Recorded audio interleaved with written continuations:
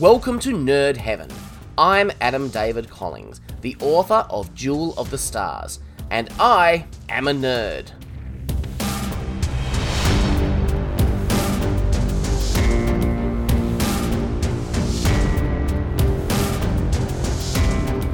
This is episode 58 of the podcast. Today, we're talking about the Stargate Universe episode, Life. But before we do, I want to acknowledge the tragic passing of Cliff Simon, who played the Goa'uld System Lord Baal in Stargate SG-1.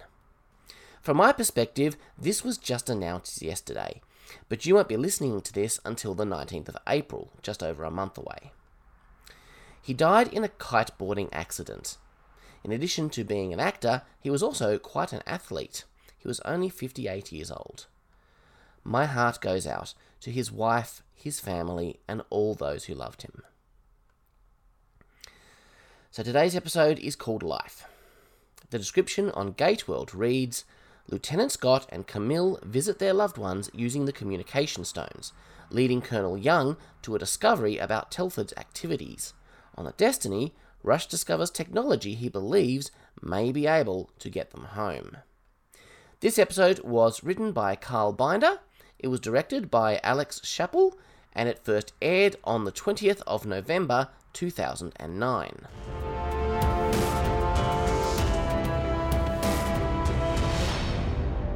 The episode opens with an unconventional choice of music for a sci-fi show. It's a country kind of sounding song. The line that clearly stands out in the lyrics is, "It's been the worst day since yesterday." That's kind of thematic to the episode, and the show as a whole. This song is by a band named Flogging Molly. The characters are starting to come to terms with the fact that this is their life now. They're on this ship and they're not leaving anytime soon. This is how it's gonna be.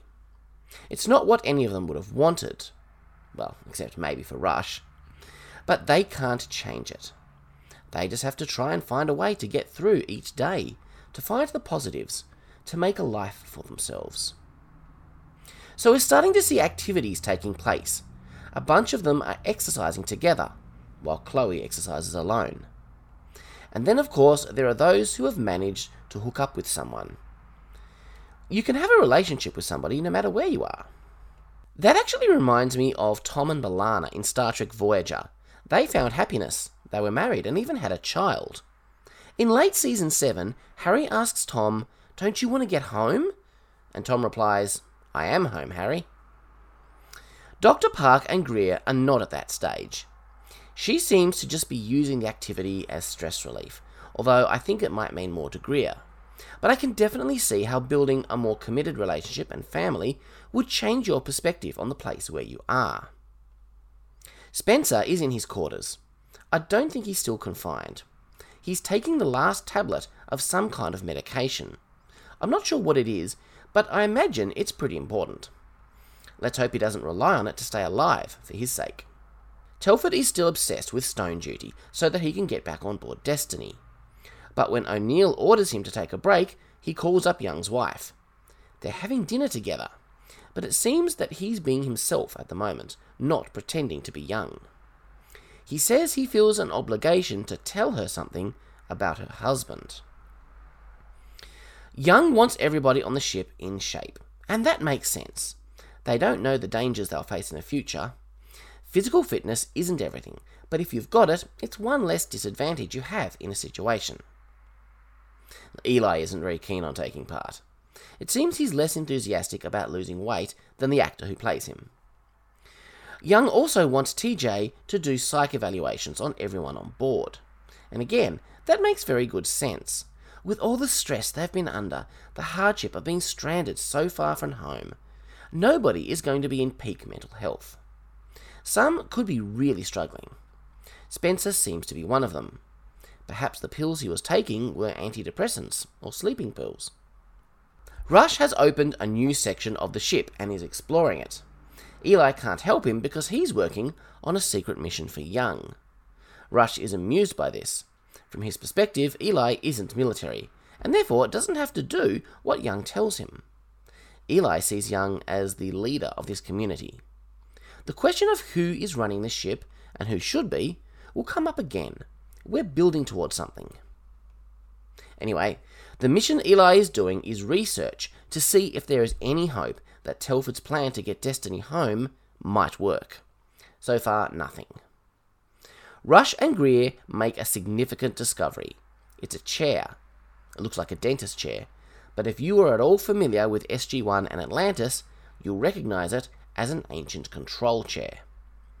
Back on Earth and on Atlantis, the ancients created these chairs to operate a very powerful weapon that fired drones. These drones could rip through a gold or wraith ship like it's paper.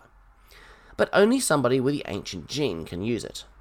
The ancients all carried this gene, and a few modern-day humans carried as well.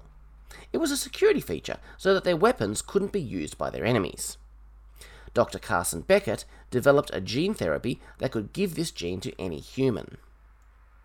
But with a little research, Rush believes this chair is actually closer to the ancient repository of knowledge that got downloaded into Jack's mind back in the Fifth Race. He calls it a neural interface. This is a precursor to the device SG-1 found. Within the knowledge contained in this chair could be the master code for this ship's systems. Young immediately recognizes the danger that this chair represents. The ancient repository almost killed Jack. It would have if he hadn't have found his way to the Asgard galaxy so they could remove the knowledge. Rush can study the chair, but nobody sits in it. Rush thinks the effects will likely be less severe. The only way to know for certain is if somebody sits in it. Of course, he's not willing to volunteer to do it himself, because he's Rush. He's too important in his own mind. This should be no surprise to anyone who knows Rush. He's a coward at heart, but he's perfectly happy for other people to risk themselves on his behalf. It's probably his worst quality. Greer is almost ready to sit in the thing now. If there's a chance, it'll help them find a way home. But Young is adamant. Rush needs to prove that it can be used safely and that it can do something useful for them. The chair will be an important element in the ongoing story, so it's pretty exciting to see its first appearance. Lieutenant Scott and Camille Ray are both using the stones to visit their families. This is the one break that the crew get from the drudgery of life on the ship. Well, that and going on exploratory missions through the gate. Telford is back on duty again because Scott has swapped bodies with him. He's eager for some of Eli's test results. He has people back on Earth that want to help with the plan, but Young doesn't trust Telford any more than he trusts Rush. Camille has a quick debrief with her IOA superior before heading home.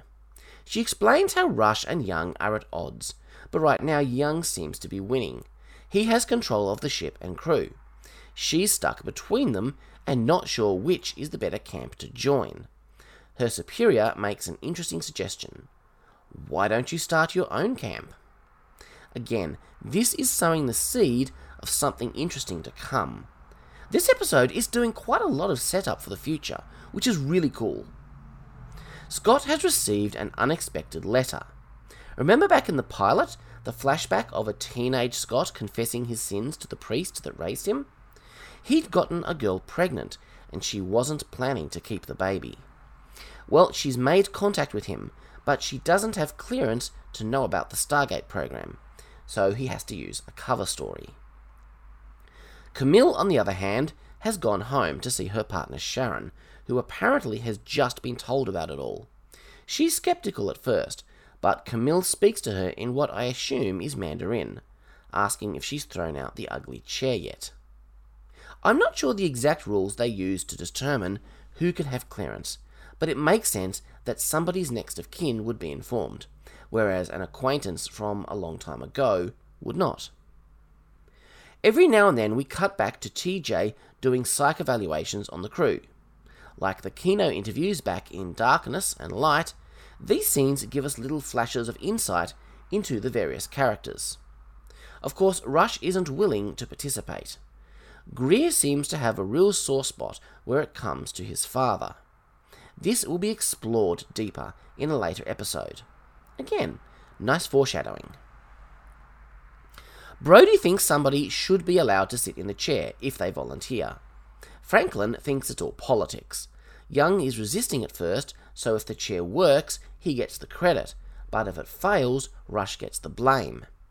Brody and Franklin seem to be feeling a bit of kinship with Rush at the moment. All scientists together against the overbearing military colonel. There's a lot more subtle foreshadowing of things to come happening here than I remembered from previous viewings. Camille is enjoying the simple missing pleasures of life, such as a hot water shower and catching up with Sharon, enjoying time together. She makes the interesting observation that food doesn't taste quite right in somebody else's body. She has an emotional moment where she realizes that she's forgotten the rowboat in a picture that hangs on their wall. She's been trying to recreate the image back on Destiny, but she'd completely forgotten the rowboat. This is a very uncomfortable reminder of just how far she is from home most of the time, and it causes her to break down. It's a pretty moving scene. When it comes time for Camilla to go back, Sharon has some encouraging words for her, and promises she'll be here waiting when she makes it back to Earth. But when Camille leaves, all the bravado drops. I think the big theme here is that life may be hard for those stranded on the Destiny, but it's also hard for their loved ones back on Earth. Originally, Camille wasn't going to see her parents. They don't have clearance, so what's the point? In the end, at Sharon's suggestion, she visits them briefly and tells them that Camille is okay. At least she gets to see them. Meanwhile, Scott has found a child all alone at his old girlfriend Annie's house. It's been hours and no sign of Annie. Scott's military chaperone is ready to call child services. And then finally, she arrives home. Scott pretends to be Telford. He tells Annie that Scott is away on a mission. She invites him in, and then he hears her call her son Matthew. She confirms that the boy is Scott's son. She couldn't end the pregnancy. This must be a moment full of many conflicting emotions for Scott. I remember the moment when my wife told me she was pregnant, the 2 times. It was a huge mixture of excitement and anticipation and fear. For Scott, there's the added complication of relief that she kept their son, but also anger that she didn't tell him he was a father. It's the anger that finds expression, and Annie is understandably taken aback. "Why didn't you tell him?" he demands. Not the way a co-worker would usually react. But they get talking.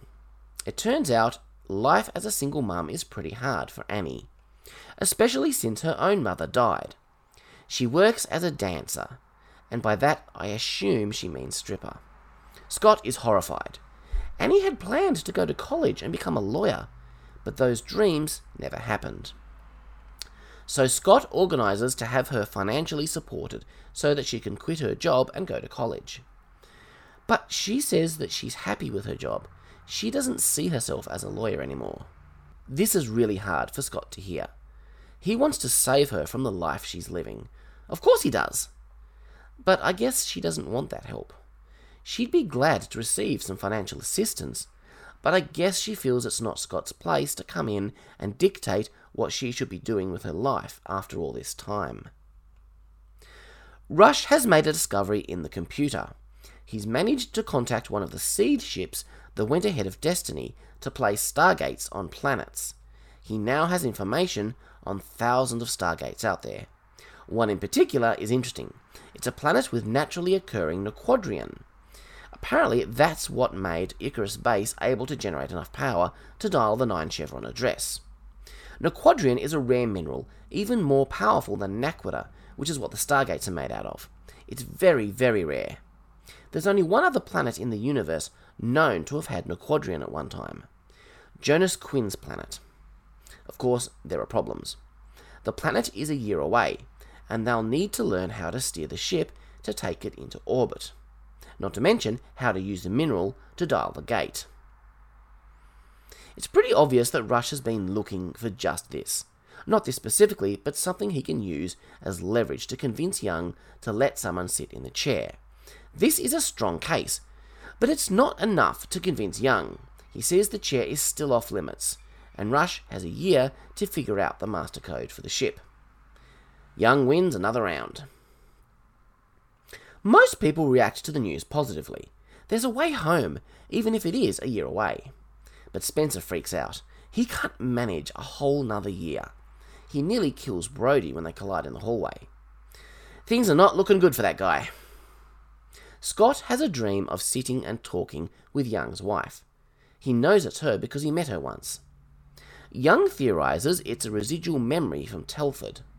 There's no proof, of course, but Young now suspects that Telford is hanging out with his wife. Young takes the next opportunity to use the stones and follow Telford to his house to confront him. His wife claims that Telford never pretended to be Young, and that they never slept together. And that may be true, unless he only told her who he really was some of the time. She says he's a friend, supporting her through all this weirdness. You've got to admit though, it's a little bit weird. Telford's biggest crime here seems to be that he told Young's wife that Young is still involved with TJ, which is a lie. While I don't doubt the wife here, I have no illusions that Telford's motives are pure in any way. Now, some of Stargate Universe's detractors have said that the show spent too much time focusing on character drama instead of science fiction. I don't feel that way. I never have.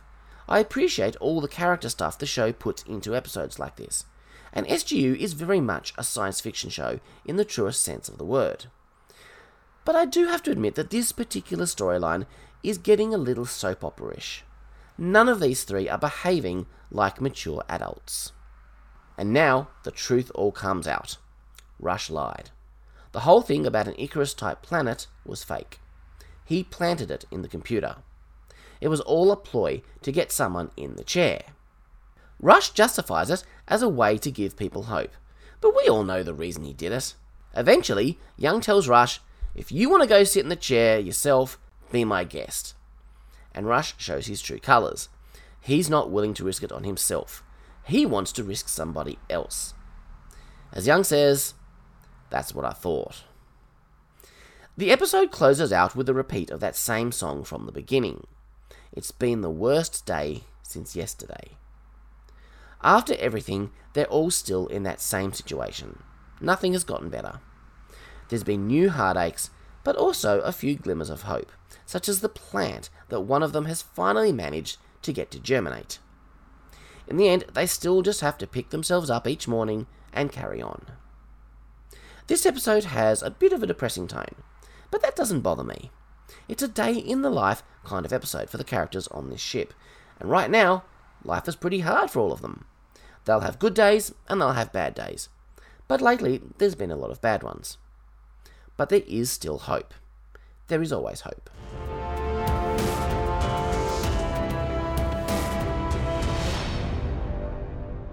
Next time, we'll be looking at the episode Justice. Things are really starting to heat up with the arc of Season 1 at this point.